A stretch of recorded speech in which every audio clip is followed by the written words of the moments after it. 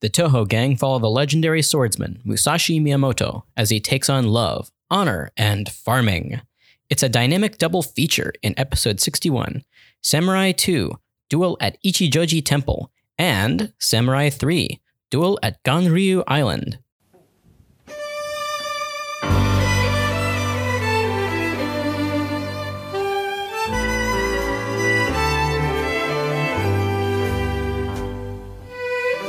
Hello and welcome to another episode of Toho Yaro.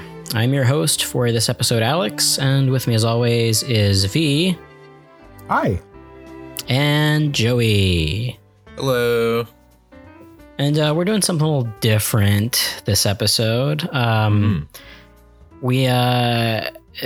We are going to be doing somewhat of a double bill.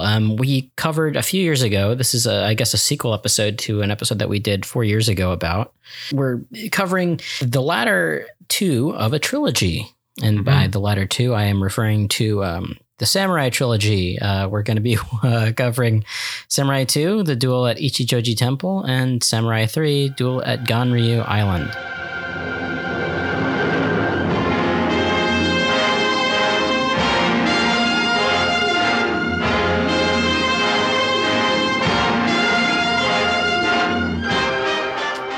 Yeah, we covered that first one like pretty early on, within the first year of our show.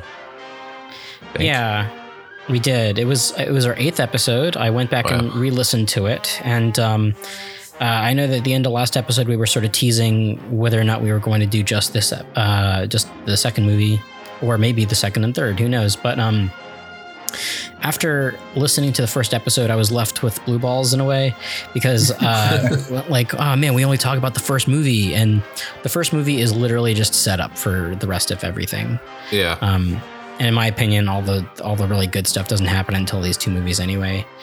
But speaking of these two movies, have either of you seen these before? I'll start with you, V. I have not. I can't remember how much I talked about it last time. I've read the book Musashi, which was originally a bunch of serialized versions of the mythology of Miyamoto Musashi. But I haven't actually watched all these movies before. So a lot of my experience with the first movie was wanting to get to the fireworks factory and never getting there. But I'm excited that we finally did in these two. Yes. What about you, Joey? Yeah, this is my second time around with this trilogy. I think that this is another case of a movie that when I was moving through the old Netflix DVD queue when that was a thing, I just kind of checked off because I think I vaguely remember like always seeing this in the rental store and thinking it looked cool, but never checking it out. And then, yeah, watching it through that first time and think it was all right. And then, yeah, I do sort of seem to remember, the basic conversation of the last episode that we talked about, the part one being kind of like, this is okay. Kind of makes me want to watch the next two. But we like never got around to it. Yeah, this is my second time watching these. I've had the Blu-rays forever. I only watched them once, and now I watched them again. And let me tell you, pretty good stuff. Because so normally what we do when we're posed with a movie where we've covered the director and actors before, I usually tell people, hey, go check out our earlier episodes. But since that's like a really early episode, don't worry about it. Like if you want, check it out. But I'll just regurgitate a little bit of information here. The film series itself is adapted from Eiji Yoshikawa's novel Musashi, as V mentioned, which was released as a serial in the Japanese newspaper Asahi Shimbun between 1935 and 1939. The novel itself is loosely based off of the life of the famous Japanese swordsman Miyamoto Musashi. And Hiroshi Inagaki, the director, this is basically what he is famous for. He's had a decent career, but I think this is his like shining work. This is what people know him for. And the cast is so what we're gonna do is well, the cool thing about the cast and the really easy thing about this cast is that it carries over to from the second movie to the third movie for the most part. Yeah, pretty much. Yeah. So Musashi is played by Toshiro Mifune. One of the most famous Japanese actors to American audiences. If that's not me being too presumptuous. No, I think that's true. That's definitely. Yeah, especially somebody that people know by name. Yes. Yeah, I mean, obviously. He's been in a butt ton of Kurosawa movies. He started his own film company. He's somewhat of a legend. I recently watched a documentary on him that was on the Criterion channel, which is no longer on there, but hopefully they'll cycle it back up at some point, called The Last Samurai. Have either of you seen this? No, I haven't. It's really awesome. Yeah, it's really dope. I wish that I had written stuff down because there are a few things that I probably could have used for this particular episode. But enough about Mifune. Let's talk about everybody else in the movie. The role of Otsu is played by Kaoru Yachigusa. And she mostly appeared in period dramas, a lot of jidaigeki stuff. Mm-hmm. Joey might recognize her from 1972 Tora-san's Dream Come True as the Madonna. Oh, yeah. That was one of two Tora-san movies that had come out that year, apparently. And she had a lot of cool things to say about Mifune and working with him in the 2015 documentary. Particularly about playing, the love interest of him in these movies. And speaking of love interests, Mariko Okada plays Akemi, and she was previously in another Inagaki picture before that, The Lone Journey, but Toho Yaro listeners might recognize her from a couple movies we've covered. She's been in Taxing Woman. I don't know as who, but in Tampopo, she's the etiquette teacher. Oh, right. Yeah. Yeah. Like I said, this is stuff that I guess we've gone over 4 years ago, but this is a bit of a refresher. New to this movie is Musashi's rival Sasaki Kojiro, played by Koji Tsuruta, and he's had quite a bit of a career. He's in Kunio Watanabe's 47 Ronin, Ozu's Tea Over Rice. So he's had a career himself. He's also a really famous singer. Oh yeah, this is a guy I definitely recognize. Tremolo. Sorry, go ahead, B. It's okay. I went and looked at some of the videos of him singing, and he's got a very interesting tremolo singing style. Cool. Tremolo is just the kind of like vibrating, warbly. Yeah. Okay. Cool. Yeah, his Wikipedia entry had him with a mic, so that makes sense. What are you saying, Joey? Oh, just that he's a guy I recognize. I've seen.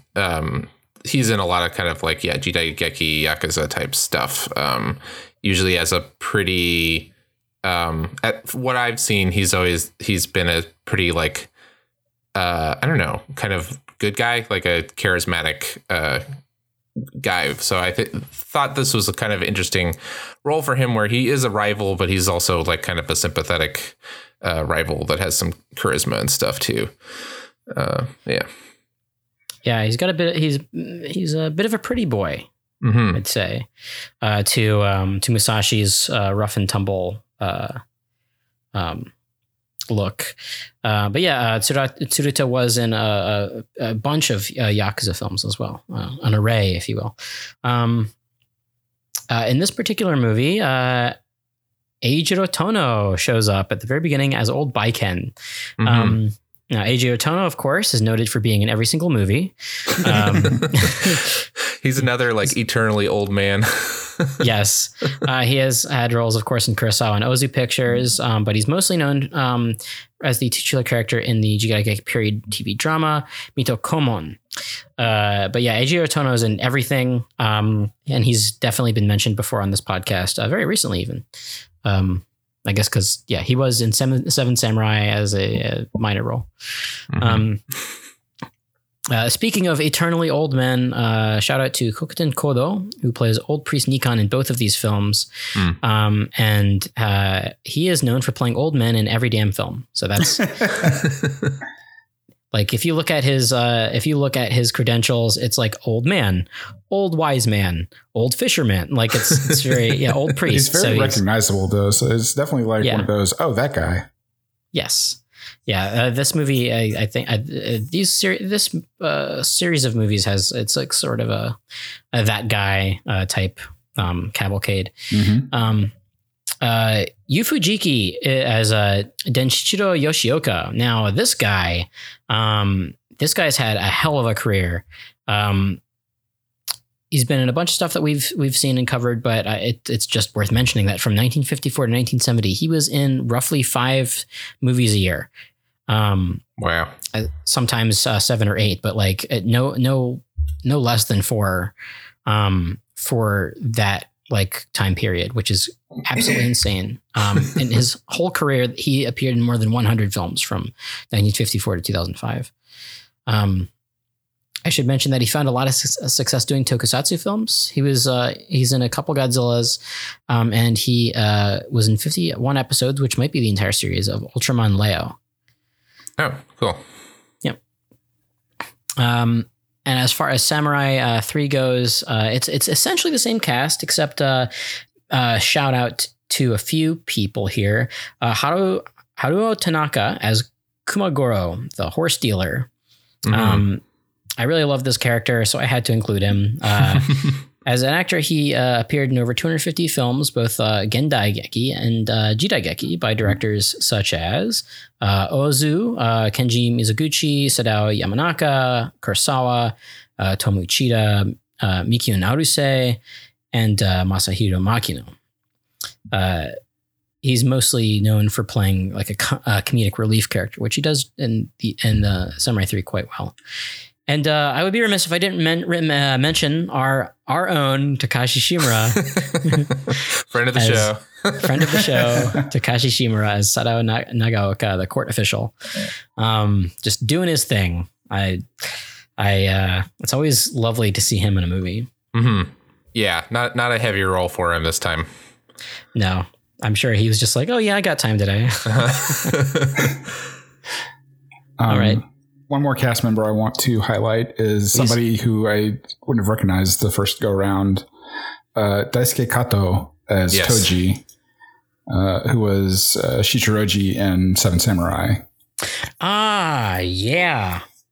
And in that Ozu movie too, Autumn Afternoon, right? Yep. Yeah. He's great. Super great. Yes. So I guess now we'll go into the synopsis. I'll make it as brief as possible, but what I'll do is I'll just go through both movies, since it's essentially this is the story of Musashi and Kojiro, which is the real famous duel. And of course, you got to throw in all the soap opera stuff that is carried on from the first movie. When we last left our intrepid hero, Miyamoto Musashi, aka Takezo, he went on a journey to achieve enlightenment rather than become a samurai. He decided to become a ronin and learn more about the sword in his own way.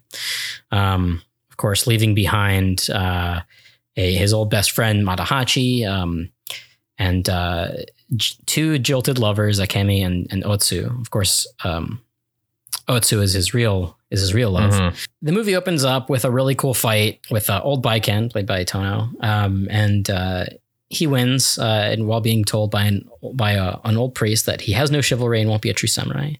A little boy Jotaro watches this fight and then ends up becoming Musashi's ward. Meanwhile, in Kyoto, Otsu continues to wait for Musashi, and by fate ends up meeting Akemi by accident. They bond over their longing. Unbeknownst, they're both longing for Miyamoto Musashi. Yes. Meanwhile, Toji comes and takes Akemi to take her back to entertain a dojo owner by the name of Seijiro Yoshioka. And of course, Toji and Oko discuss how rich they will be by pimping her out because she is so beautiful.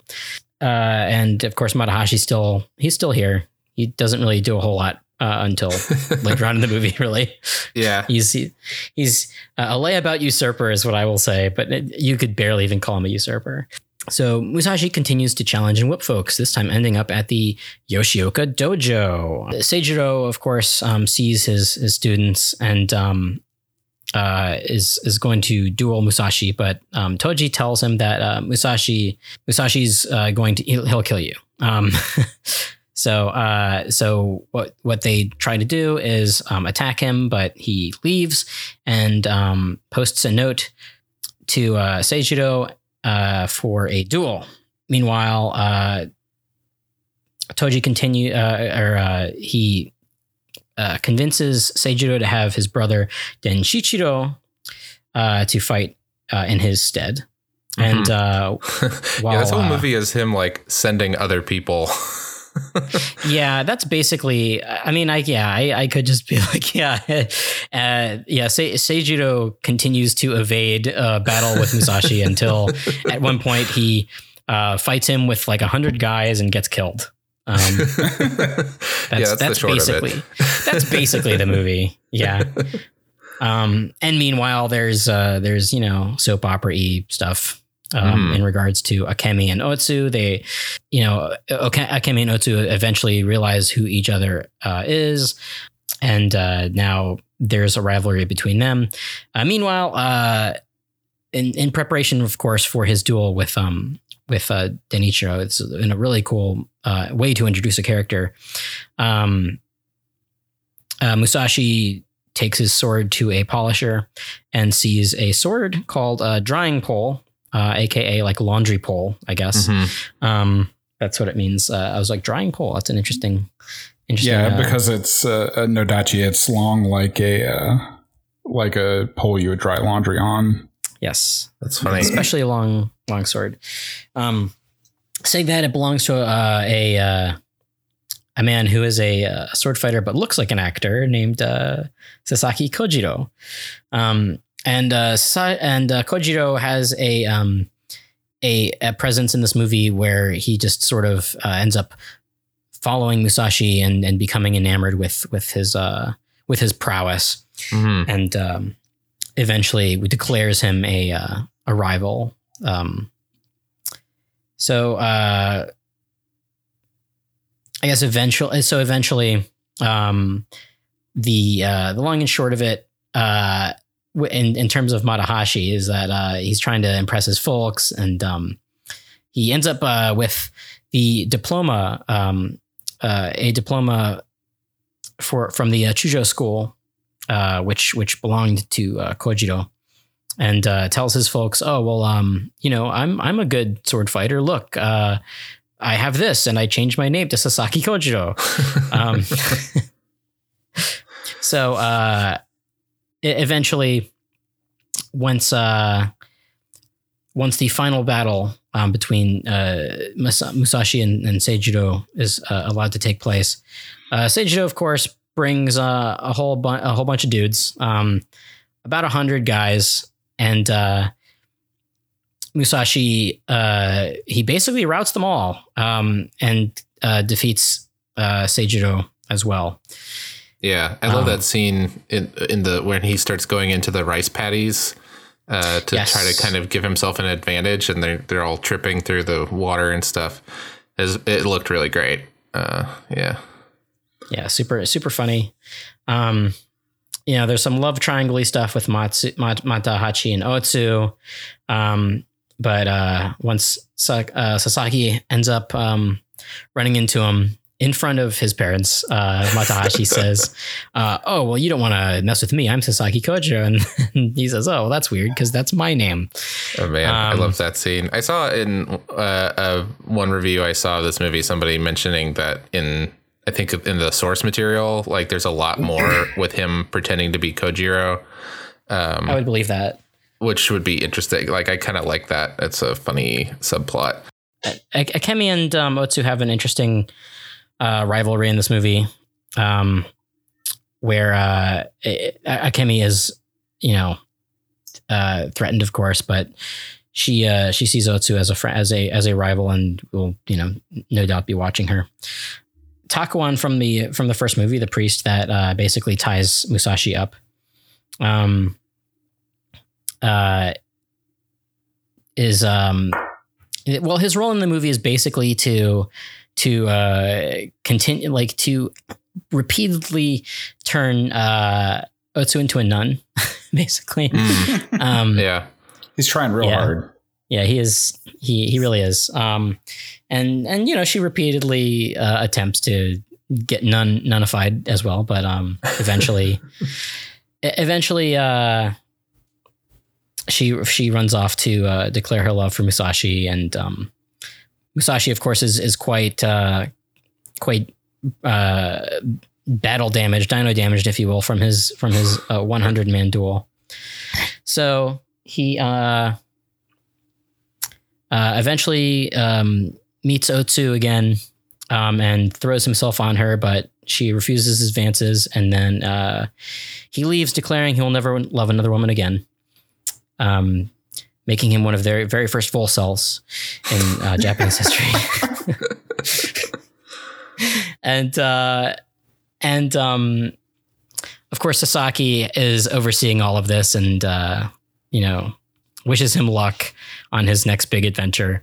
And then that's the end of that is the end of Samurai 2. And we sort of pick up in an undetermined amount of time. At first, Musashi is traveling with Jotaro, his ward. But at this point, Jotaro seems to be a teenager. I figured at first that it was several years later, but it's only a year. Kid really sprouted. Musashi abandons his life as a Ronin, and he just sort of wanders, trying to better himself. But then again, the shogun tries to recruit him as a teacher, and he is eventually challenged by Kojiro, and tells him to delay his fight for a year. So he decides to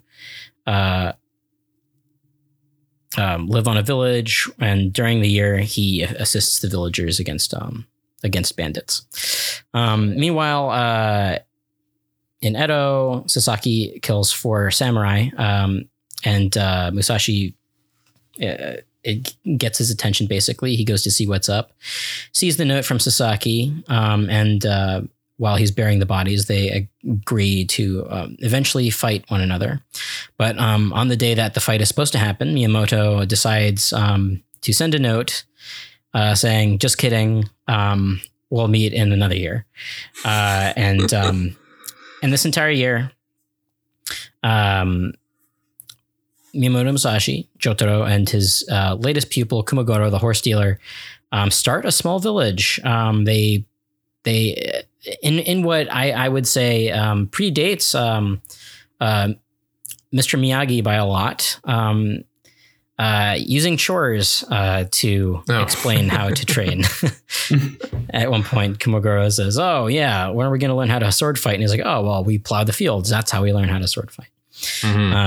Very similar to the wax on, wax off, sand floor, yada yada yada. It of course made me think of delivering milk in Dragon Ball.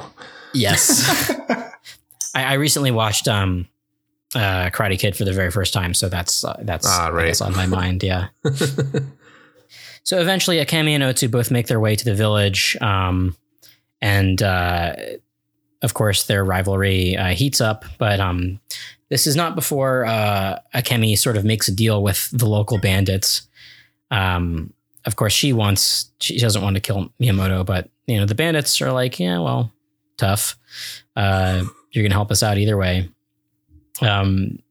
So she basically goes to the village and tells them that, oh yeah, the bandits are they're giving up. It's fine. So during a late night celebration, Akemi and Otsu are alone. Akemi challenges Otsu to a duel, which erupts in a huge fire, which the bandits see, and which was originally going to be her signal.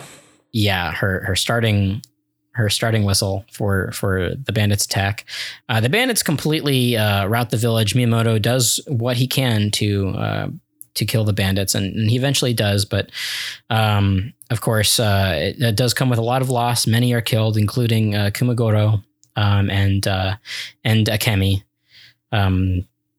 Akemi, as a matter of fact, ends up sacrificing herself to save Otsu, which ends her character arc brilliantly.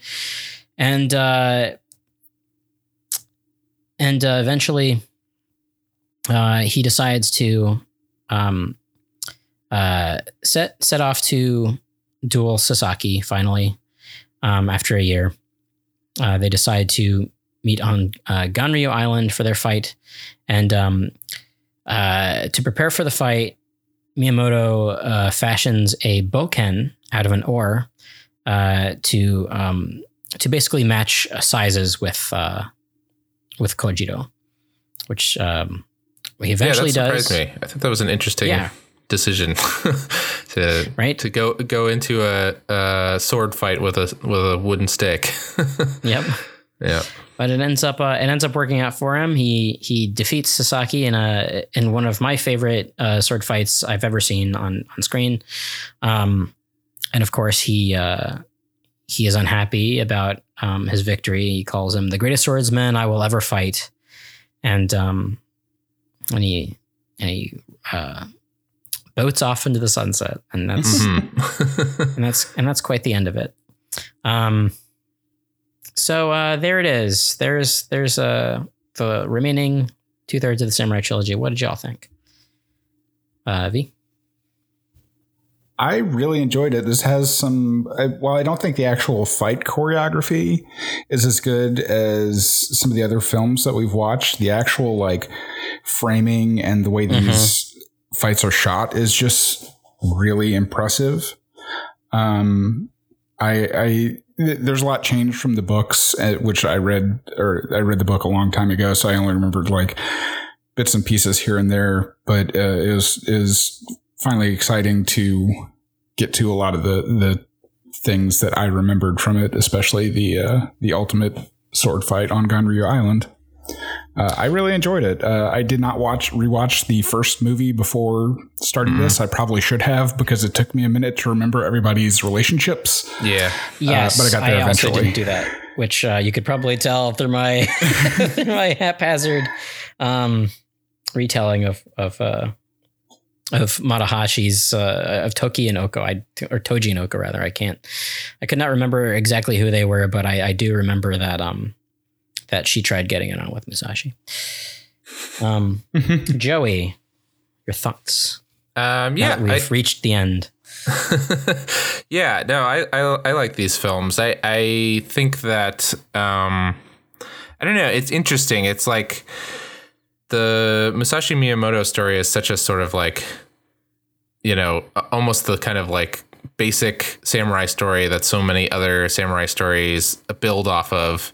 And so in some ways it feels like kind of simple, but it's still really good. And I think Mifune is excellent, of course. I love the music. The music, like, I think really helps guide each scene really effectively. And then there was that like Heroes theme that I had stuck in my head for the last 3 days. Like, I definitely like really enjoy and think was great. As far as the two movies, I don't know. I have kind of not conflicting, but I have kind of mixed feelings. Like I think the second movie is maybe the strongest overall, like start to finish.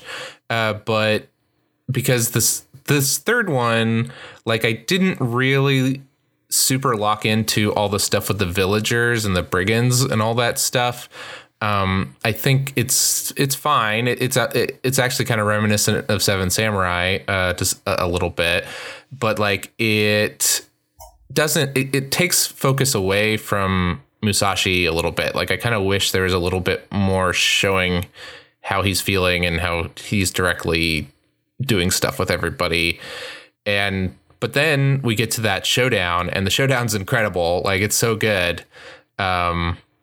that's maybe, kind of the best part. Well, not the best, one of the best parts of the whole series. So the third film, while being kind of uneven, definitely has like very, very strong stuff in it. Yes, I think that the third film suffers from a surplus of unnamed characters. Yeah. At the very least, in the second one, you have the Yoshioka family being the primary antagonists, and you kind of get to know Seijiro over the course of the movie.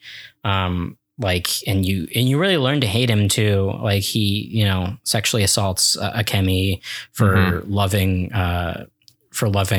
Musashi, and you see that hatred for Musashi kind of built up over the movie, and he's a cheat. He's sort of like this is, you want him to get his just desserts.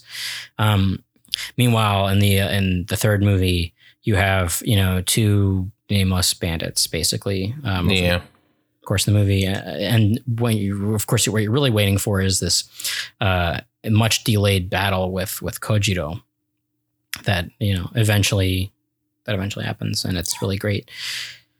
Narratively, it feels like it's kind of spinning its wheels. Like they put off the duel for another however long, and we just don't have anybody to really fill that time with in the same kind of way. Like I like having some stuff with Kumagoro because I like his character a lot, and Jotaro, but there's just not a lot keeping my attention during that part of the movie. Yeah. But then at the same time, the villager plot does give us the kind of like conclusion to the love triangle plot, which I think was very strong. Like the way Akemi dies, and she has that very like that kind of heart breaking line where she says like, finally I'm in your arms, when he's like cradling her as she's dying. And, so I like that's a thing that I thought was interesting, is this sort of balance between the sort of like epic adventure hero dealing with like self-betterment and figuring out, the relationship between being a swordsman and killing others and all this stuff. And then on the other hand, you have this sort of soap opera love triangle stuff, which feels, a little bit maybe cheaper or something, but it like gives a lot of kind of fun drama to it as well. So I kind of like that mixture. Go ahead. And I was gonna say I do like the mixture, but sometimes I feel like it's a lot. Like it's definitely hard to keep track of the love triangle stuff sometimes. And in the second movie, the summary. And in the second movie, they even throw in that other courtesan who's like just the random lady, and she is speaking of cast, that's Michiyo Kogure though. That's for our listeners that are into One Piece, that's the model for Momo Usagi. But and I liked her character fine, but it was pretty superfluous. The one that Kojiro's in love with, basically. The one that she's in love with throws herself at Musashi, and he, like, I guess through his chivalry is chaste and is like, no, this is not for me. Yeah, and she's like, right. I've never loved anyone, but you're the manliest man. Samurai is samurai. Which agreed, but yeah, it's true. Have some dignity. I was going to say I really miss having Madahachi in the third movie, because once he runs into Sasaki and says that he's Sasaki, that's just kind of the end of his character arc, where he's just like, oop.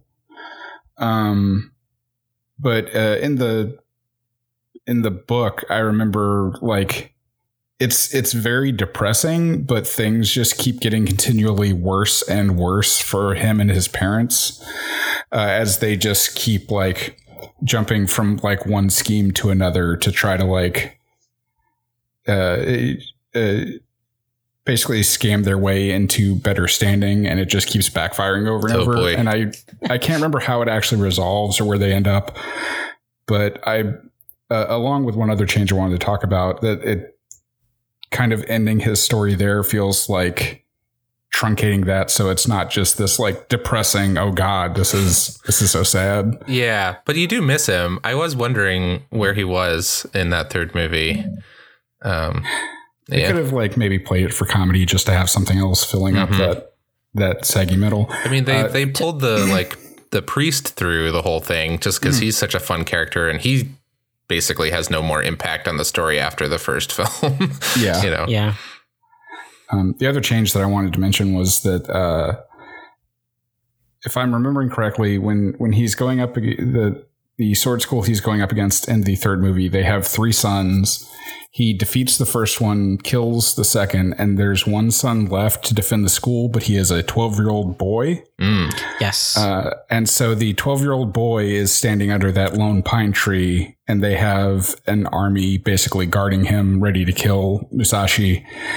And Musashi just kind of runs through them all and beheads the 12-year-old boy, winning the day. And that's supposed to be a heroic moment. And I'm kind of glad that they were like, this might not play that well these days. Let's change that up some. Yeah, I watched the supplements that were included with the Blu-ray. There aren't many, but that was mentioned that like, yeah, the Yoshioka lineage thing was a little bit different in the book. What was also mentioned is so in the final battle between Kojiro and Musashi, it appears that he uses his second sword to deliver the killing blow, but you know, it's sort of not really too clear in the movie, but in the book or in life, it's been, I think, confirmed that that the killing blow was with the wooden sword, like he was bludgeoned. Yeah, there's actually conflicting reports of how that ended, whether or not he actually killed Kojiro in that duel, or I've heard or read some accounts where Kojiro survived, but with serious mental impairment from having a giant wooden stick hit him in the head. Wow. But he survived and went to Brazil.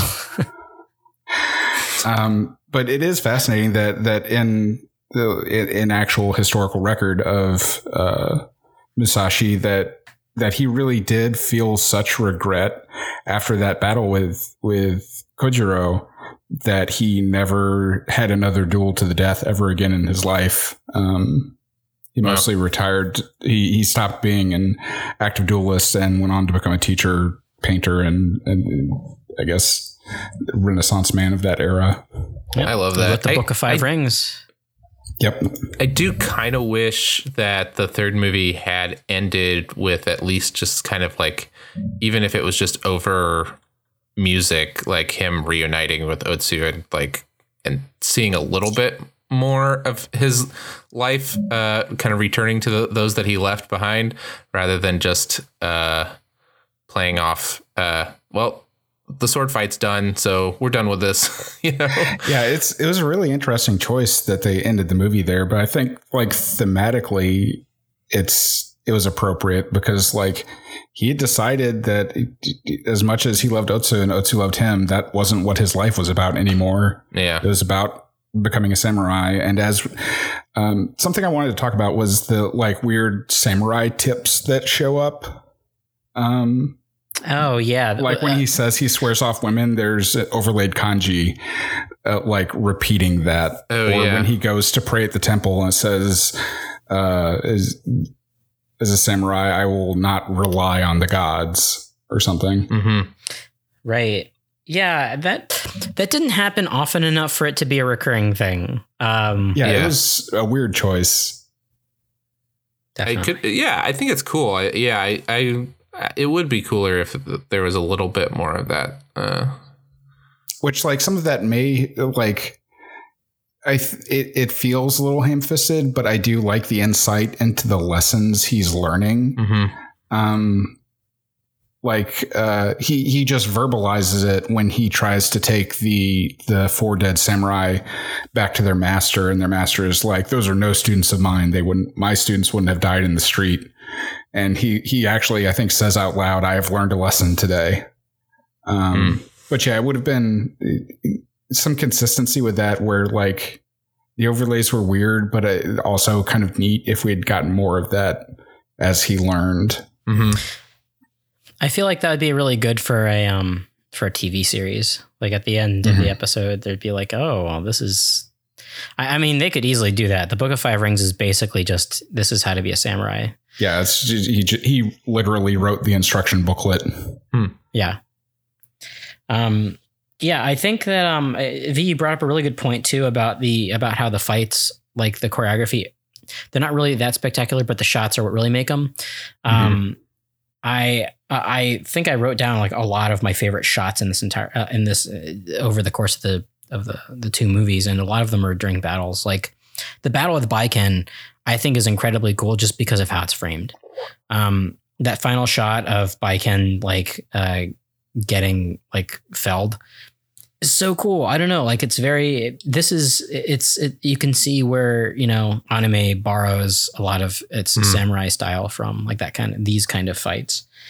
The swallow turn, Kojito's famous move, you know, that's such an aped technique within samurai manga and anime, right? Like video games, especially video games. It did irk me a little bit that the swallow cut in the film, they decided to basically decide that was him actually being able to cut a swallow out of the air. More modern interpretations of historical record believe that the swallow cut technique probably referred to a V-shaped cut of down and then up, which is the inverted V, or up and then I can't remember, but the inverted V is the shape of a swallow's tail. That makes more sense versus this is an attack that can kill a swallow. The most hard to hit of all of nature's predators. But an interesting fact related to that, Ganryu Island is an actual place. You can go visit it. On Ganryu Island, they have a really cool pair of statues of Kojiro and Musashi in battle. And the Musashi statue is like, he's jumping forward and has like a big snarl on his face and looks really angry and aggro with his big bookin. And then the Kojiro statue just looks like super calm and very handsome, but he's actually got a weird like reverse grip with one of his hands that is how they think he did the like quick V cut. Oh, is using that grip. That's interesting. That's cool. I gotta look up those statues. Sounds cool. I think I mentioned this. When we covered the first film, but when I went to Kyoto in 2010, I accidentally, completely by accident, on a lark, didn't know anything about this place. I went to Ichijoji Temple, not knowing anything about it. And that was the first, and I saw the pine tree. Like they still have, nice. Like they have the pine tree. Of course, it's just the stump, but it's there. And they have like a little plaque about Musashi, and then they have some pictures of Mifune and you know, some stills from this movie. I also read that this is One Piece related, that Musashi spent his final days and died in Kumamoto, which is where Eiichiro Oda is from. So I'm sure that there's something there. That's as well. Interesting connection. Yeah. Yeah. I also wanted to I want to correct myself from the last episode that we did 4 years ago. Not that people are going to really care, but I mentioned that the Ichijoji Temple battle was really cool because he kills like 100 guys with a bokken. And I was definitely confusing it for that the final battle. Yeah. It was crazy. I was rewatching. I'm like, I swear to God, I thought he used a bokken, and then I just kept looking shit up. I'm like, no, he killed dudes with a sword. So yeah, that was my bad. That was me misremembering. But that's fine. But hey, he did use a bokken eventually. My two pieces of video game trivia for this episode. One, Baiken, the character from Guilty Gear, is named after the Baiken that fights with the Sarigama at the beginning of the second film. Which she's only very loosely based, like in name. She does have some moves with but she has a claw at the end of her chain instead of a kama. Oh, cool. But the other thing is, I first got into learning about Miyamoto Musashi when playing Ninja Gaiden on the original Xbox, because one of the most powerful weapon in the game, when you buy it from the store, it starts out. I can't remember if it starts out or if the final upgrade turns it into an ore. And I was like, why is this more powerful than a sword? That's cool. That's interesting. I like that. That's really cool. Yeah, trying to figure out why the hell is this ore in the game led me to like read about Musashi Miyamoto, and then it was years after that I ended up finally reading the whole book. Oh, that's awesome. Well, speaking of video games, I don't know if I mentioned this before, but in the Pokemon anime, Team Rocket, Jesse and James, of course, that's their American names. In Japanese, they are Kojiro and Musashi. Oh. Yeah. Never knew that. Which is, very, very fun. So calling them Jesse and James is a great localization, I think. Yeah. I like that. Yeah. So I think I mentioned during our recap that Musashi killed Seijiro, but no, I'm an idiot because I even wrote down in my notes that Musashi sparing Yoshioka is like a defining moment for him. Mm-hmm. So I'm gonna have to edit that out too. Fun.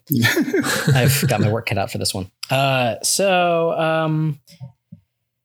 Favorite parts, I guess we can just like go around the horn because there's a lot of stuff to like about these movies. Yeah. Joe, do you want to go first? Do you have a couple in mind? I mean, if I'm going first, I'm going to take that last duel. I mean, go for it. Yeah. I mean, that duel is incredibly well. I was just incredibly like impressed that they were able, like they timed it so well with the sun setting and just like the perfect spot with the like, something out of their control, but the clouds were like perfectly arranged to just frame the sun too. And looking at that light, like shining off of the water and going behind Mifune at times and things like that. It was just like was so cool looking and so well composed. And another thing that I really like about that fight is that a lot of times the final showdown in a Chambara movie can be too short or too long, can be very, very, very short. And that's sort of the point, but it always does leave you a little wanting, even if it's really cool. And sometimes when they get really long, it can kind of reduce the impact a little bit.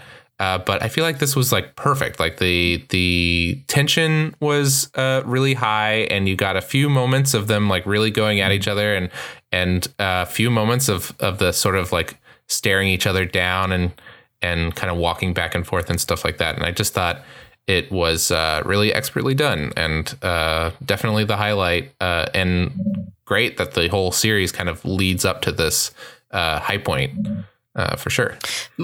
My favorite part about that fight is when they are running along the beach. Mm-hmm. I don't think I've seen that a whole lot in movies. Maybe I just haven't watched the right ones, but I love that. That's one of my favorite, like, oh yeah, two samurai fighting like tropes. Mm-hmm. They're running alongside each other. And like one's in the water and one's on the sand.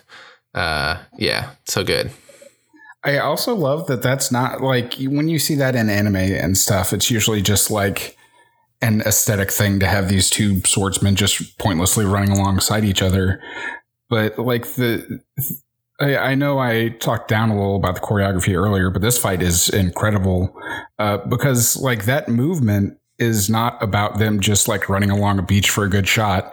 It is actually like Musashi trying to keep the sun to his back because he knows that it's hampering Kojiro.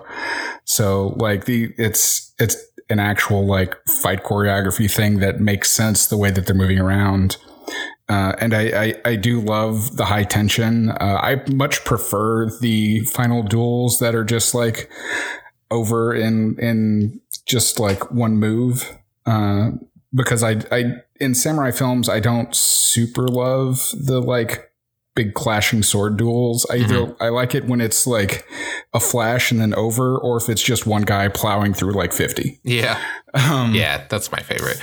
But this it's a longer fight, but it's mostly that kind of like posturing and the like. I know that anime and stuff talks about it and a lot of things like the killing intent or what is it, seme or whatever, the power that a person exudes when they're fighting. But like that's, you really get the sense of that pressure on each other as they kind of like are facing each other and altering stances. And you do get a couple like brief moments where you think it's about to be all over where they go in, but it just keeps ratcheting up until finally it happens. Yeah. And I love that you brought up the sunset and time of day. That's such a hard thing to do. And back then that's not something that you can like fix in post. Yeah. Right. Yeah. So, I think that, I think this was shot in, Eastman color, which was the, what followed Technicolor. And something that I noticed about these movies is that the colors really pop. It's a very colorful couple of movies. No, I really like Eastman color. It's a really cool, like you get a really cool range of colors and it's got a good feel. A lot of like Western movies from not Westerns, but movies from like, the West, especially in the 60s and 70s are filmed in Eastman color, and it just gives things that like really nice, rich look. I think 2001 Space Odyssey, notably. Oh, okay. Oh yeah, that makes a lot of sense. Yeah, the kimonos really pop. Like anything Sasaki is wearing, the greens and the blues, they really, I don't know, they really set this movie apart from a lot of other movies just because of how saturated the colors are in a good way, of course. Yeah, Akemi has some good bright kimonos as well. Yeah. Did you have a favorite moment or moments that you wanted to cover? There's a lot of cool smaller things, but I mostly wanted to talk about the ICHIJOJI Temple duel. We talked a little bit about it, but that's another thing where like you have this cool set piece of them like pouring into the rice paddy fields for him, but that's like still a tactical decision. He has taken this like one path above the paddies where everybody else is slogging through. So he has like a way to fight against all these people. I really like when when the fight first starts, and then the transition to the rice paddies, just the wide shot of that whole field and the tree. And this is another thing that like, I don't know if it was like a composite shot from a soundstage or if they just got that lucky with like wind blowing trees in the background. But it just looks so impressive with all those guys just closing in on lone Musashi. The environments in general are something that I really love about this series. I seem to remember being struck by that in our previous episode about this. Like it has this plus the music has this very kind of like, speaking of Westerns, this kind of frontier vibe that is American frontier type thing that I think looks like really cool. A lot of this sort of tall yellow grasses and pine trees and things like that. And in that duel, at the end of the second movie, that was something I was definitely kind of really had my eyes popping, was looking at all the environments around them and how cool it looked and how well it was shot. Yeah, I was trying to look for matte paintings because that's, I don't know, something I like to do in older movies. But everything on these sound stages like was super seamless. And one cool thing about the Ichijoji Temple battle that I think is really awesome is that you're able to see the action very clearly, and that's something that that you sort of lose in some black and white films, I think. Mm-hmm.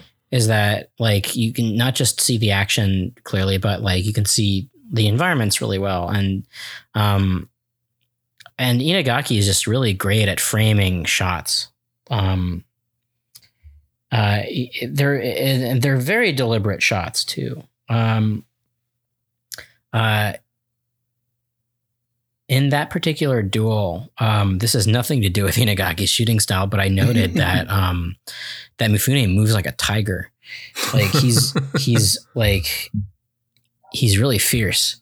And it's cool to see him just sort of, I don't know, Mifune, he's good at playing those types of characters, these rowdy, rough and tumble, wild childs. I mean, of course, I'm thinking about his character in Seven Samurai, but I think he's got that, like, he has that fire.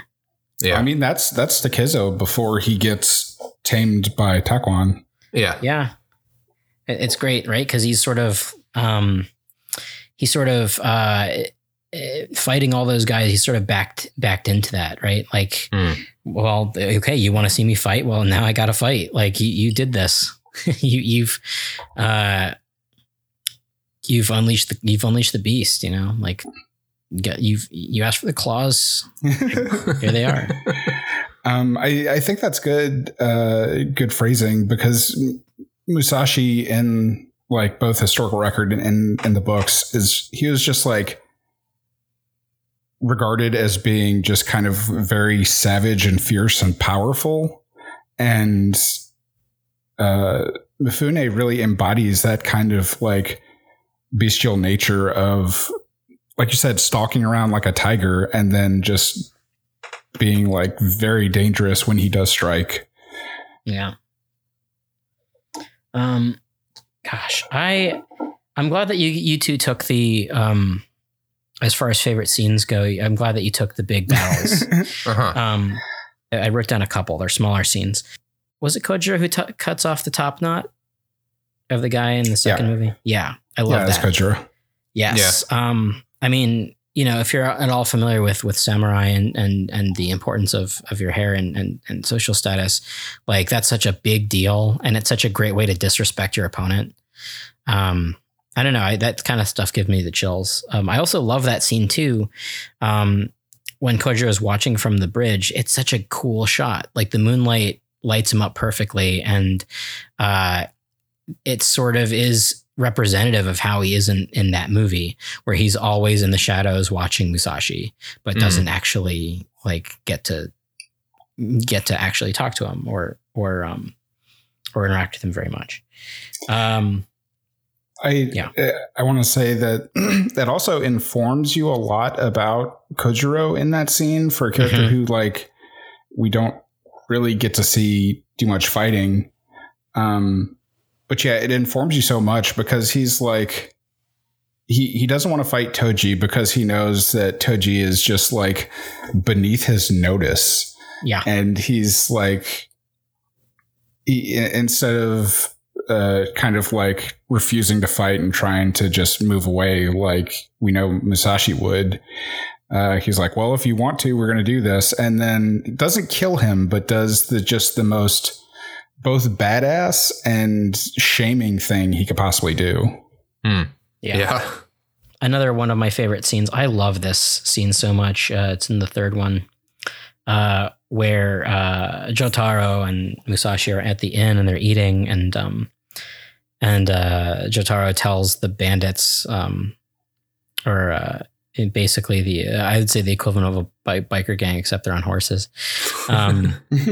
Kumagoro's guys to please be quiet. And then he opens he opens the door and is basically posturing and barking at him and challenging Musashi to a duel. And Musashi's just not even paying him any mind, but instead he's using his chopsticks to capture all the flies that are all over his food. And he's like, there's too many of them. And then Komoguro sees this and like is shitting his pants and immediately wants to become a disciple of Musashi. Yeah, that's great. It felt like a very Zatoichi move. The only thing missing from that scene is instead of just the cold cut to the next scene, he should have been like, "What's your name again?" Yeah, he throws a lot of shade at him too. He goes, "Speak louder, I'm hard of hearing." When he's already yelling. Yeah. I like as the little cap to that scene when they all spill down the stairs and it's just a big mess and you can't like hear what anyone's saying, but he's like mimicking Mifune like with the chopsticks, so you can see that he's like telling everyone, "Oh, did you see that? That was crazy." You know. That's one of my favorite scenes. But my favorite part, I think, is the part right after where you just see him like practicing in the courtyard, super excited that Musashi is going to teach him. Yeah, it's really cool. I also love when they're on the road together. And Jotaro says, "Well, I was his pupil first, so you have to call me Jotaro-san." And Komoguro like, "Okay, Jotaro-san." Like he's very he's gonna do anything at this point to become a great samurai, even if he has to listen to a 10-year-old kid. Of like him being like, masters must be kind to their vassals or whatever. When he starts getting like too shitty towards him. Mm-hmm. But it's like those I really love Komoguro as a character. He's some great comic relief, and it is incredibly sad when he is fighting the bandits and dies. Mm-hmm. Yeah. And Jotaro rushes over and he tells Jotaro he was a true teacher to him. It's just so heartbreaking. Yeah, for a character that we didn't get to know too well, his death is really it's really effective and really sad. And I would say that even like Akemi's death is also sad, and she has this really great moment of redemption. But she's also had a 3-movie arc, and when you compare that to Komoguro, who's basically just been in the movie for like 30 minutes, it goes to show you how effective that is. Yeah, definitely. I agree. The Akemi death, I spoke on that earlier, but it took me by surprise a little bit how emotional that moment took me, because I personally wasn't as invested in her story arc. Yeah. I was very invested in Otsu and was always very upset that everything sucks so bad for her. But Akemi, I was always just kind of like, okay. But then she has a very compelling final moments in the movie that I found surprisingly moving. Yeah, I wrote down in my notes that she has evil eyebrows and sort of, and her, I guess, behavior sort of reflects that a little bit. But she's just someone in love, and people do crazy things in their love. So she's got probably the most depth of character of anybody in the film series, because she is often like unlikable. She does bad things, but she's also incredibly sympathetic because she's like, she was supposed to be with Musashi. Otsu was supposed to be with Marahachi. And then all that, like Otsu just kind of crashes in after Akemi has like already staked her claim. But she like goes through all this stuff. They like Toji and her mom conspire to pimp her out. And it's like she finds out from the bandits on the road that they killed, like Toji is with them because the bandits killed Oko. And it's just like, she's been through so much and she just wants love, but she keeps like falling in with these dastardly people and just kind of like going along with them. And Otsu, comparatively, she's just like, Otsu is just very kind and patient. Yeah. And in the end, from what we see in the movie, neither of them ended up with Musashi because he's got other things in his heart now than love for these women. Yeah, he's in love with the sword. But yeah, I think like it's not surprising that Akemi's death kind of hit so hard. It just kind of sneaks up on you, though. Yeah. Mm-hmm. Actually, back to Akemi and Osu. I think they have an interesting. Their appearances in the third movie are interesting in that they're mirrored. When Akemi shows up, she is, a geisha. She's wearing very elegant clothing, and then when Osu shows up, she is, she's wearing her gasa. She's dressed as a peasant. They sort of and their scenes sort of come one after another, and I do wonder how intentional that was. Let's see, what is it? And Miyamoto's journey. I mean, this is kind of obvious, but I wrote this down because I thought it'd be good to bring up on the podcast that the journey of Miyamoto is one of humility, and Kojiro is kind of his like perfect foil because at one point, they were the same, but Kojiro sort of, he got his renown, and he's sort of stuck there. But Musashi sort of dismissed that, and he kept going to better himself, and sort of go beyond what Kojiro achieved. Mm-hmm. So I think that's a very cool. Like, it's very cool that Kojiro shows up and you see his journey too, because it's like, this is what would have happened if Musashi hadn't gone off on his own. Yeah, he keeps kind of ascending the ranks and getting fancier and fancier accommodations and and whatnot. I want to build on this, but I'm going to save it for another segment. Okay. Oh, okay, cool, great. Well, speaking of other segments, we did favorite parts. What's next? I guess we'll do. Shall we dance? Yeah. I think this is so intrinsically a Japanese story, both because it's based on their actual history and like you can't make a Western version of this. And I mean, you shouldn't. No, you definitely shouldn't. But like, I don't think there is a good way to do it that keeps the integrity of the story and these characters. No, but he's a space samurai, and oh god. What I would like to see is an updated Musashi series of movies, though. Obviously Japanese, but I also think that like if done right, maybe a HBO miniseries. No, actually, no. I take that back. There'd be far too much sex and needless violence. But a Japanese drama TV series, a taiga drama or whatever.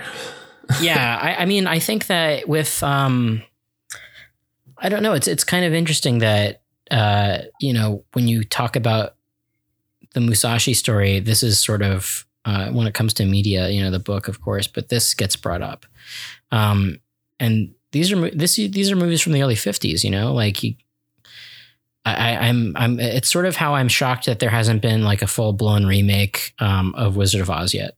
Mm-hmm. Like that's something that's in the US public domain. I'm sort of shocked that there hasn't been any sort of large undertaking on the Japanese side of things to like reboot, so to speak, Musashi and Kojiro, Yeah, I mean, there are other adaptations of it, like Vagabond, the manga is the story, and I'm sure there's. I was just about to bring up Vagabond. Yeah, go ahead. But yeah, it's been adapted into other things, and there are probably like a couple movies and things that are out there that are straight up adaptations, but obviously none of them have had the like cachet of this original take. Yeah. I'm sure there are that we're just not aware of. There probably have been those 50 episode hour long TV dramas and stuff. I'm sure there's one that's about this story. All right. Well, that's it for Shall We Dance. The Takashi Shimura Award. I can tell you right off the bat, Takashi Shimura, even though he's in the third movie, I don't think he'll be getting this award. No. This time.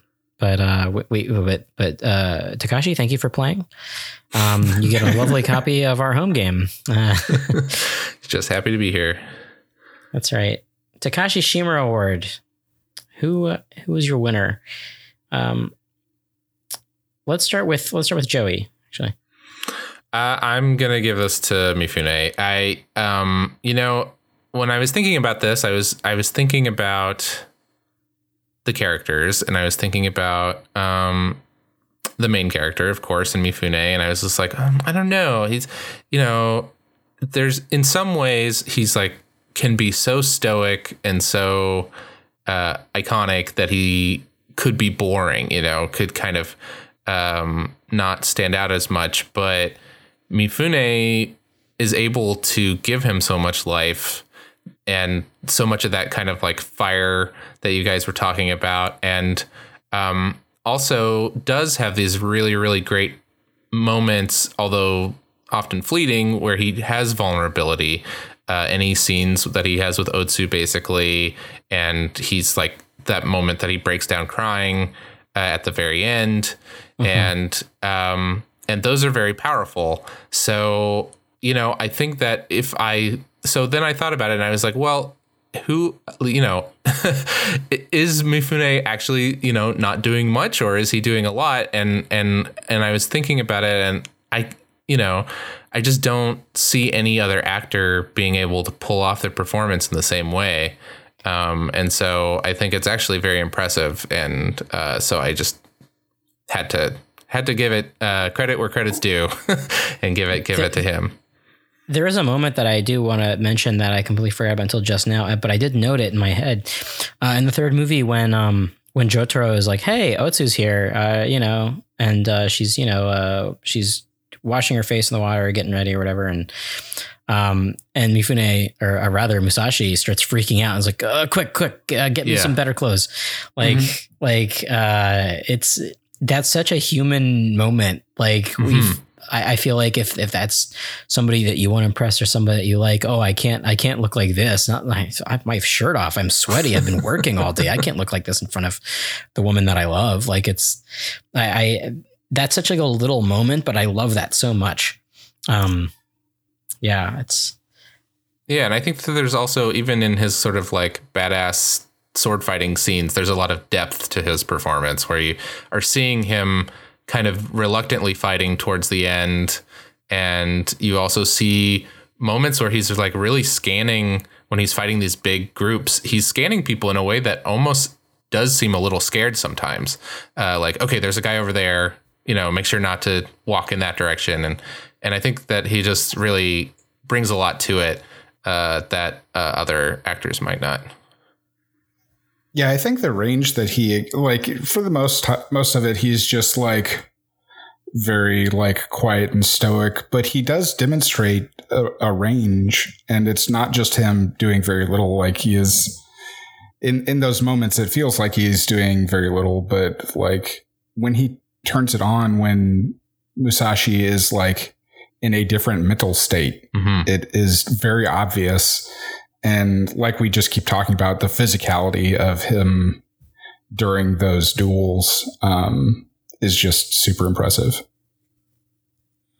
Well, V, who was your recipient for the coveted Takashi Shimura Award? That's going to be Koji Tsuruta. Nice. I think this is influenced a lot by how much I like Kojiro Sasaki as a character. I normally don't really like this archetype in most stories, the kind of like better than you rival. But Kojiro specifically has like, he is the hot shot. Like, I'm good and I know I'm good. I deserve praise, but he is still like, he is not that much of, I guess, a shithead compared to a lot of that archetype and things. Like, he is very handsome. He is charming. He is funny and like just really likable. I think he works as such a great foil to Musashi, both because Musashi is so serious and dour a lot of the time, which contrasts well. But like you were talking about earlier, Kojiro is in this for the glory and the station. And he's not super cutthroat about it, but he knows and respects Musashi. Like he follows him around watching. He knows him by reputation, but he actually sees him and is impressed and is like proud of him. Basically, like he wants to work with this guy, but ultimately he wants to fight him to make his own name so he can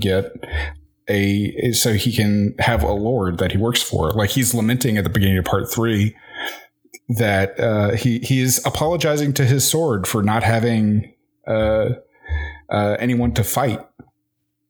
Because he is Ronin, and his goal is to fight Musashi so he can get that glory and station that he knows he deserves with his skill. But yeah, just when Tsuruta portrays that character so well, like I said, when he meets Toji on the bridge, just the like, he projects that he is both very charming and very dangerous. And I just love that dichotomy. When he first meets up with Akemi, there is he does grab at her in a threatening way and then backs off and is like, haha, I'm joking, unless, which is kind of gross. But then the two of them like get along together and hang out together for a while. And Tsuruta's just like charm and look in this movie is captivating in a way that like Mifune is captivating in this movie, like the fierceness when you look at him, but the happiness and serenity in Tsuruta's face is just like, I don't know, I love it. And it reminds me of I can't remember his name. The red scabbard from One Piece. Denjiro? Yes. The one that aggroed so hard his hair turned color. And his face changed. Yeah, he does have a similar quality. That's interesting. But yeah, that kind of like slick, charming, like the kind of person that will grin when he's about to kill you. I like that. Wow. You know, you both made such great cases for the two leads. I feel like I have to break a tie. So my choice is going to be Drying Pole, the sword of Kojiro.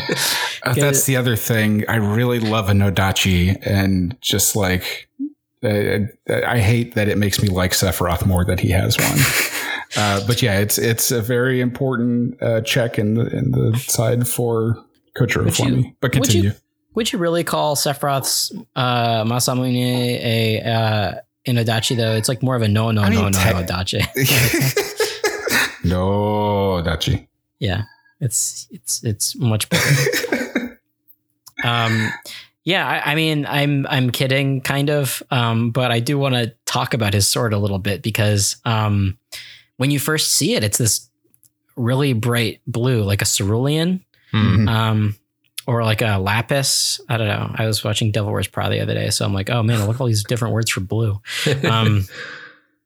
But it's a bright blue sword, and it's very, very like. I wonder how if it was Inagaki's intent to make it such a striking looking sword, because the moment you see somebody with it, like the moment you see Sasaki, like you know it's him because of the sword. And every time you see Sasaki, he's got the sword, and I like, oh, there's the sword again. Like I don't know. I have an obsession with Drying Pole. Like it's it's like I don't know. It's like when you have a black and white comic, but you only color one thing red. You know, it's like that. That's sort of how it feels to me, despite the fact that there's so many different colors in this movie or in these movies. And I don't know. I really enjoy Drawing Pole as the recipient for my Takashi Shimura award. It's really hard for me to pick between the two. I'll be honest. I was going to say on the other hand, rather than talk about either of them more, because I agree with both of you, but I'd like to throw Akemi in there too. Mm-hmm. I think that she really makes you feel for her. Like, I know that like Everything Sucks for Otsu was what we called the first movie. But really everything sucks for Akemi by comparison. Yeah. Yeah. The shot of Akemi confronting her mother, she doesn't even need to say anything. Her face plus the lighting of the shot conveys like so much. And you know, I think it's like you sort of do feel for her, even though she's out to basically, you know, kill Otsu. And every once in a while I thought like, come on, girl, move on. Like, you know, move on.org. He's spoken for her. But like, I don't know. I think that all that coupled with her death scene, I really, her role really left an impression on me. So yeah, I thought she was great too. But back to Drawing Pole for a second. One thing I did write this down right after I wrote down that Sasaki has a butt cut. He does. His haircut, it's a butt cut. It looks better when he has it up. Yes. I wrote down that it also sucks that they off-screened Denshichiro's fate, because I thought that would have been cool. I believe, gosh, I wish I wrote down who says this, but I think it was Musashi who says this. You make unreasonable demands, but the sword may refuse, or yeah, something like that.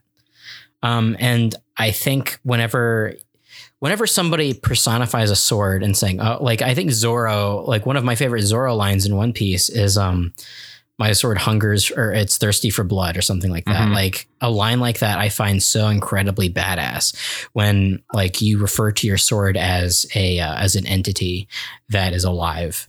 And I think Sasaki did say this about Drawing Pole. I wish I wrote this down, like who said this, but I thought it was, I thought it was really cool. Yeah. I think this is right after, he cuts his top knot off. The one guy's top knot off. Mm-hmm. Yeah. An interesting thing is like it's been a while since I've read the book, so this might be incorrect, but in my mind, in my recollection of the book, Drawing Pole actually does like get a lot of very high billing. Like whenever Sasaki is fighting with anybody, like the author seems in awe at how big this sword is and the like crazy advantage it gives Sasaki and how strong he has to be to be able to wield that sword with the agility that he does. And I think they talk less about it. They still talk about the sword a decent bit in the film, but like the film's just visually gives you a lot of that like presence of the sword, to where when Musashi is on the boat, carving his own bokken out of an oar, you're like, yeah, that thing is long as hell. You need something that long to fight him back with. And like it makes that choice from Musashi make a lot of sense. It's so funny that he's doing it then, though. Like, you didn't think to do this earlier? In the book and in the history, he intentionally showed up late to that duel, mostly to let, which is something that he did a lot of the time, was show up late. So to basically piss off and throw off his opponents. So in real life, he probably was like, do a couple more laps of the island while I work on this. Got something to take care of. Yeah. So I guess drawing pole is a fine choice. But I did want to bring up an actual human. So any final thoughts? Just as like he didn't steal the show or anything, but I really like the first sword polishing guy that Musashi goes to, which that's another drawing pole cameo when he gets to the second one. But the first guy he shows up at with a sign that says "I polish samurai souls." Yeah, that sign is really cool to begin with. Yeah. But I just like the way he talks to Musashi and his attitude, and when he turns him away, and when he comes back, he's like, he is like, "Oh, you showed humility to me. I am now kind to you." But just him teaching Musashi that lesson, I liked his little mini character. Yeah, I like that too. A whole lot. Yeah, I like that. There's many characters that Musashi can learn from. Gives him little lessons. Yeah. So this is now a drawing pole fan cast. That's right. This is the drawing pod is what we're going to be calling drawing pod. Yeah. I will suggest that if any listeners have not seen these movies and want to watch them, you should probably watch them, maybe not back to back, but probably within the same week. Because the pacing of this is way less like, say, Star Wars and more like a serialized TV show almost. Yeah. And I would say it's definitely what do they say? The sum is greater than its smaller parts or whatever. I think as a series, I like it a lot more than I like any of the individual films. Definitely. Yeah. I think it works together as a whole really well. Mm-hmm. Yeah, agreed. Watch this all in one day, everybody. That's the instead of watching. Just set aside like 5 or 6 hours. Yeah, I mean, it's no different from binging a bunch of episodes of a TV show or watching one Lord of the Rings movie. True. So, it's no different. Yeah, I'm really happy to have watched these again, and honestly, having seen many other samurai movies since then, I really do. I really do appreciate everything that went into this movie and how it's shot, and that final battle is still really, really dope after all these years. So, yeah, what a bunch of movies. And speaking of movies, what do we got going on next time, V? Well, Minovsky article on Twitter, Casey's got me all asked up about detective fiction lately. And so we will be doing Kon Ichikawa's 1976 version of the Inugami family. Oh, awesome. For some murder mystery. I like it. Yeah. This is not available licensed in the West, but it is accessible, let's say. Great. I'll make sure to access it at some point. So, well, in that vein, V, where can people find you on the interwebs? People can find me on Twitter at Friskachat, Briskachat. You can also find my horror Twitter, Lurks in Shadow, which I was watching a movie every day for October, a horror movie, but that kind of got derailed by real life stuff. But I'm about a week off, but I will be back up and running with it. Some real interesting stuff this year. Nice. Super. And as always, you can find me on Twitter at @dude!, all one word. You can listen to me every week on the One Piece Podcast. If you're a patron of the One Piece Podcast, you get an extra special bonus gift. Every month, me and Steve Yurko, my co-host, will be covering the 4Kids era of One Piece in Forced to Watch 4Kids. We've done 4 episodes as of this recording. It's really been great, actually. And apparently educational for those who had never watched it, and educational for me too, because I've gotten to the point where I am watching brand new stuff I've never seen, and it's really, really bad. Please also go to twitch.tv/superartfight. We're going to be doing a seasonal format, and I'm going to be in about 2 episodes this season, so check that out. Twitch.tv/superartfight. Also go to witdc.org and check out our on-demand shows. If you check out Sequels from the Vault, that is a show that I help direct and sometimes play in and sometimes host. It's basically a bunch of improvisers who have never seen a classic movie get to improvise the sequel to it. Toho Yaro listeners might be interested in one of those episodes, as it is a never-before-seen sequel to Godzilla, in which I play host. So why didn't they make any sequels of that one? It was pretty good. Oh no, this is a never-before-seen sequel. Oh, okay, Joey. Excellent. I do mention as the host, like, oh yeah, there's a bunch of sequels. Anyway, Joey, where can people find you? I'm at Joey Weiser on Twitter, where I talk about movies and comics and all sorts of stuff, or Joey Weiser Comics on Instagram, where I mostly post my art, keep that one pretty focused on my illustration and graphic novel work. You can read the 5-book graphic novel series Merman, or the new self-contained graphic novel Ghost Hog, and check out links to my websites and stuff are off of those, where you can read some samples and some short full comics online and stuff too. As for the podcast, you can follow us on Twitter at Toho Yaro, where we tweet about any Japanese movie news, be it like releases in the West or what's coming out in Japan, or any interesting Japanese film tidbits that we might run across, as well as information about our new episodes. And you could like us on Facebook and message us there if you'd prefer, or email us at tohoyaro@gmail.com. So please like us and subscribe us and do all that stuff. And check us out next episode for the Inugami family.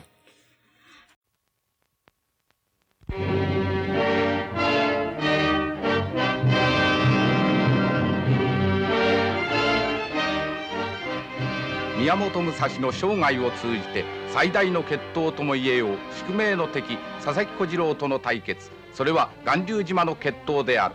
栄達も恋も勇敢な武蔵の剣の前には虚しく消え去ってゆく。しかし誰か知る武蔵の心を。ここに宮本武蔵完結編決闘巌流島を送る。出演者は佐々木小次郎に鶴田浩二、お通に八千草薫、明美に岡田真理子、おみつに相模知子、それを助けて志村隆、佐々木高丸、高道国天、田中春夫、加藤大輔、千秋実、そして苦悩する剣聖宮本武蔵に三船敏郎。さあ、それを持ち、あの人が欲しかったら自分の身を守るんだ。そんな恐ろしいこと、行くよ。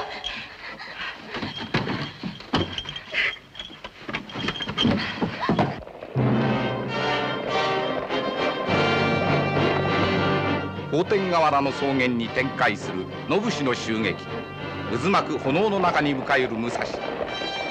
強烈な迫力は全編を包み、ロマンの花は絢爛と咲き誇る。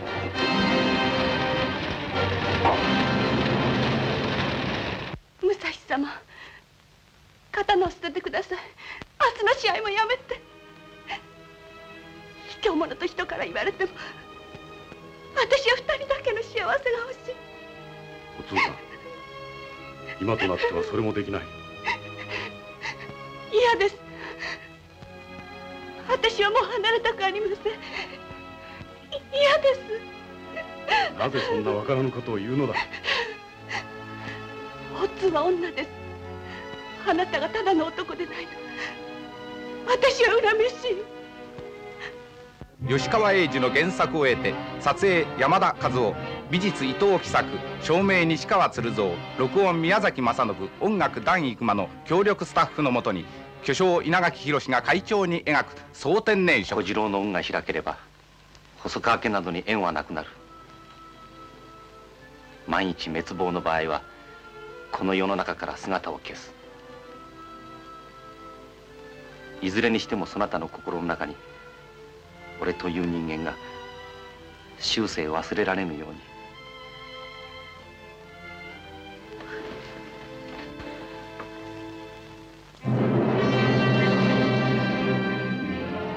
暁の巌流島に対決する武蔵と小次郎。